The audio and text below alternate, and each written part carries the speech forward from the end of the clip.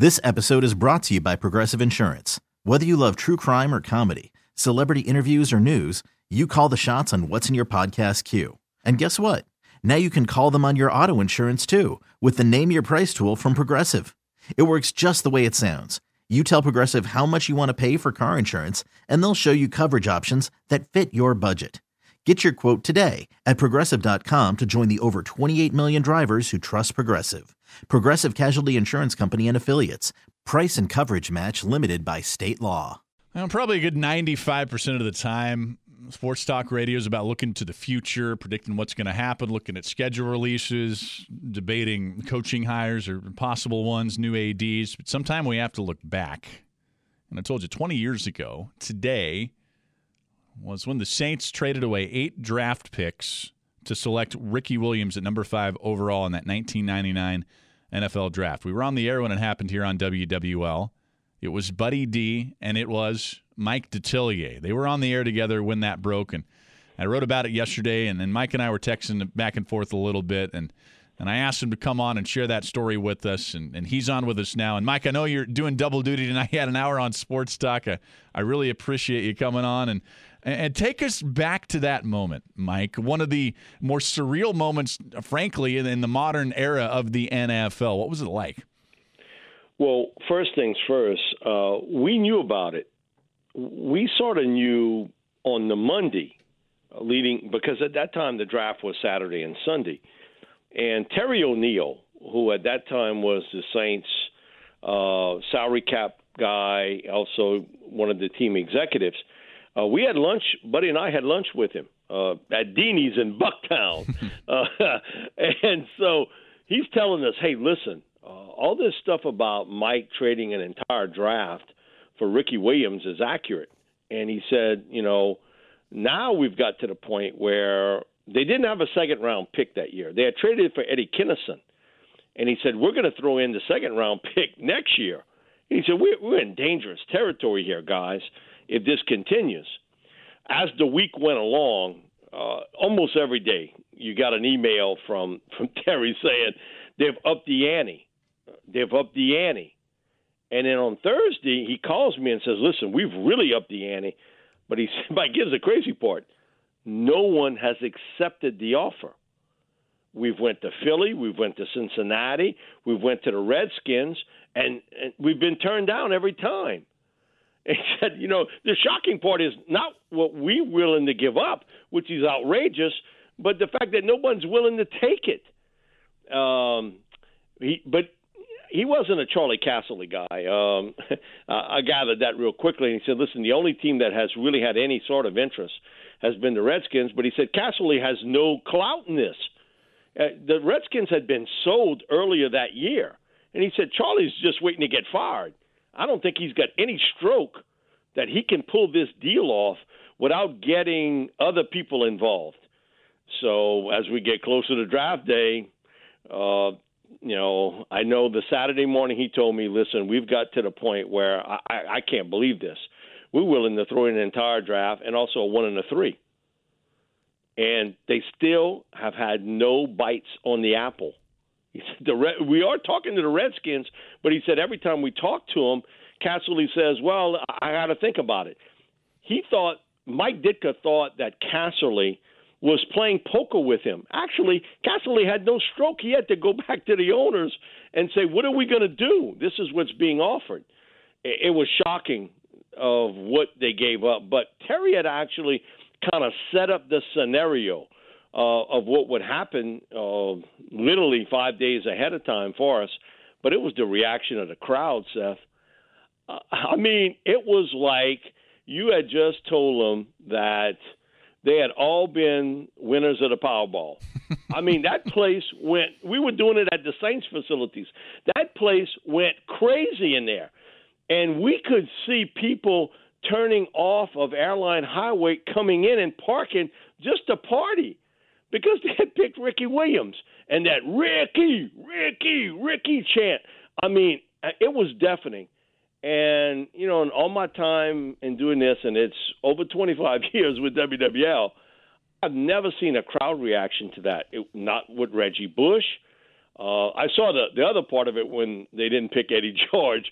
We cleared out a bar that night. I mean, completely cleared it out that afternoon after they passed on Eddie. But the pace went nuts, absolutely nuts. And the best part about it was watching, because Mike Ditka had a deal that every draft, when he'd make that pick, he would come on stage and talk about it. If it was the first or the second round pick, Mike was good with that and doing it. We were up on a high stage, and Mike, with his hip issues, could not get up on the stage. They had to have a couple of us, including myself, actually help him on to the stage to get on with us. And Ditka threw his hands up in the air, almost like a politician who had just won, and the place went berserk again. I mean, it was really loud. Then the Ditka chants started going up. Seth, it was unbelievable to hear it. And so Mike throws his hands up, and almost in the victory sign, almost like Nixon with the victory sign. He sits down next to me, and before he puts the headsets on, he turns to me and he says, "Detillier," he said, "I think this is how Julius Caesar got started." Oh my goodness. He went on and on about how much he wanted Ricky and everything, and I really think Mike thought that Ricky would be his version of Walter Payton. And I think in his heart, he really felt that this football team needed a star and needed somebody to rally around. And he thought Ricky was that guy. Now, he miscalculated, and Ricky was a good NFL player, but he was certainly not Walter Payton and what his impact was for one football team. But we finish, and I mean, again, the crowd is in an uproar now with Ditka, and so he finishes his deal, and he takes his headsets off, and I have a relative of mine that used to play golf with Mike, and Mike leans to me and he says, "Hey, I'm going to play golf with Uncle Harvey." And that was it. Now, listen, Seth, here we got, now Buddy and I, we got to do 2 days of draft coverage. We don't have a draft choice.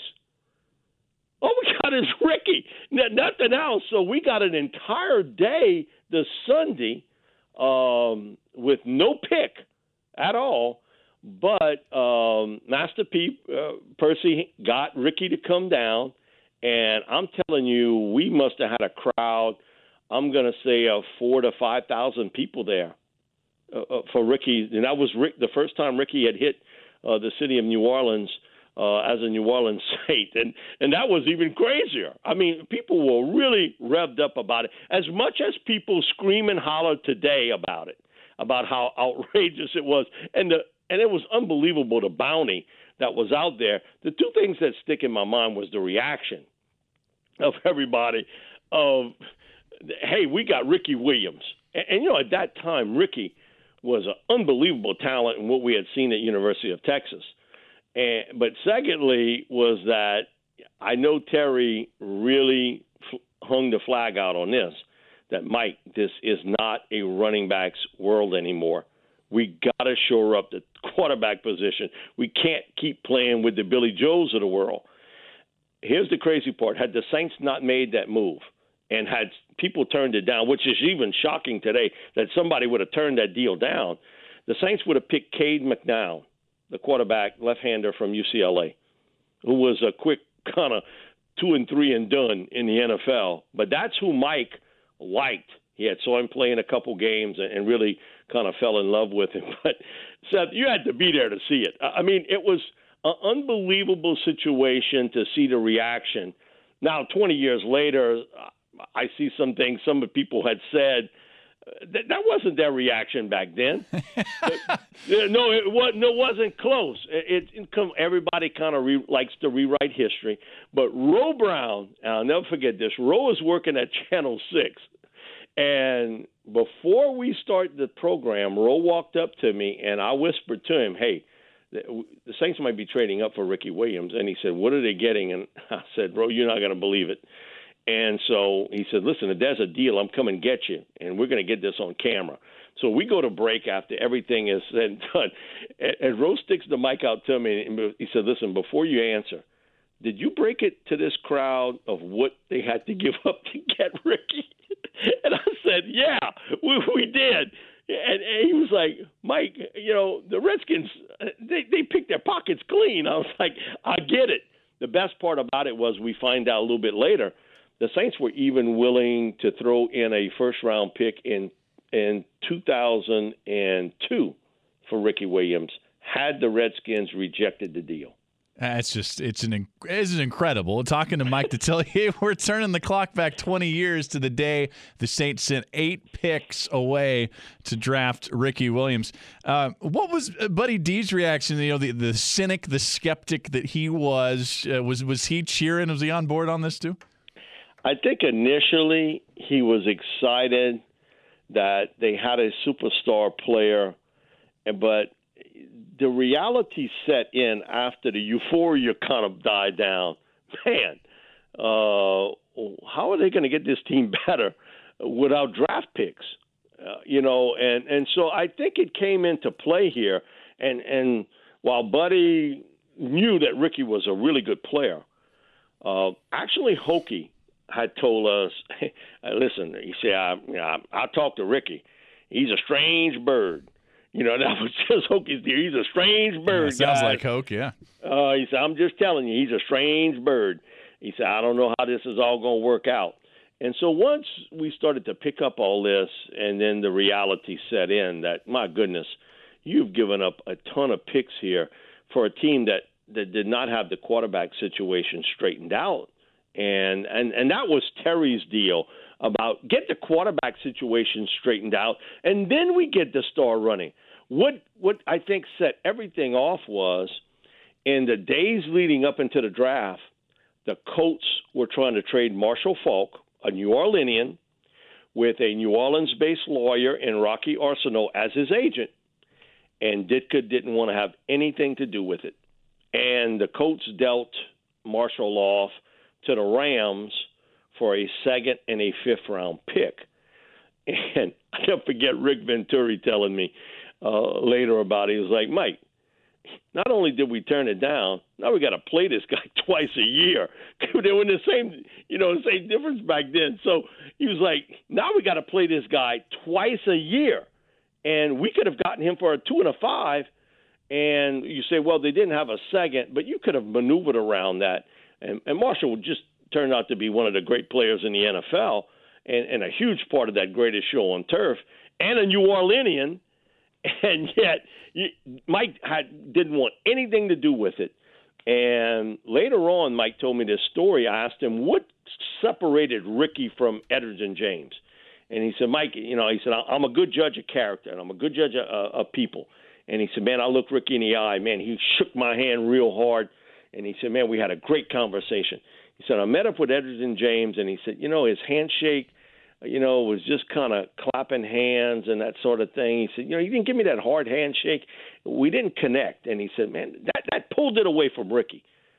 Now, you look at both careers, Edgerrin James is probably going to end up in the NFL Hall of Fame one day for what he did. And but that was Mike, of that one-on-one, that hard handshake, look you in the eyes. I'm going to tell you about this and that. And I think Mike just felt Ricky was Walter Payton Part 2. And that just didn't happen. And he didn't feel very strong about Edgerrin James at all. In fact, in one of the press conferences leading up into the draft, he said, why should I want James? I got Troy Davis on this team, who's similar. That was a miscalculation there, huh? Yeah, just a tiny one. Just a tiny one. Mike Detillier, bringing us back 20 years. Mike, it's an incredible story, and you did a great job of telling us that story. I really appreciate it. I know our audience does. Again, man, hopefully no more moments like that in the Saints' near future. Listen, sure. that one's unique. That one, because I get asked about it all the time about draft stories, and that certainly sticks out. The Reggie Bush one also certainly was there, and right after Katrina. But this one here for excitement, I've never seen. And you hear stories. I had a Catholic priest tell me that they're doing stuff for First Communion with a group. And He's wanting to, because he's a huge Saints fan, he's wanting to hear what's going on. He's listening. He's got an earpiece in his ear, listening to WWL 870 while he's instructing the kids what to do for First Communion.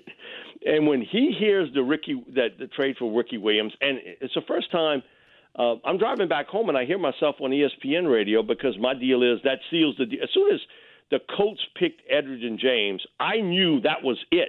The Saints were going to do it, and I said, that seals the deal. Ricky Williams will be a member of the New Orleans Saints. I actually heard myself say it on ESPN radio while I was driving back.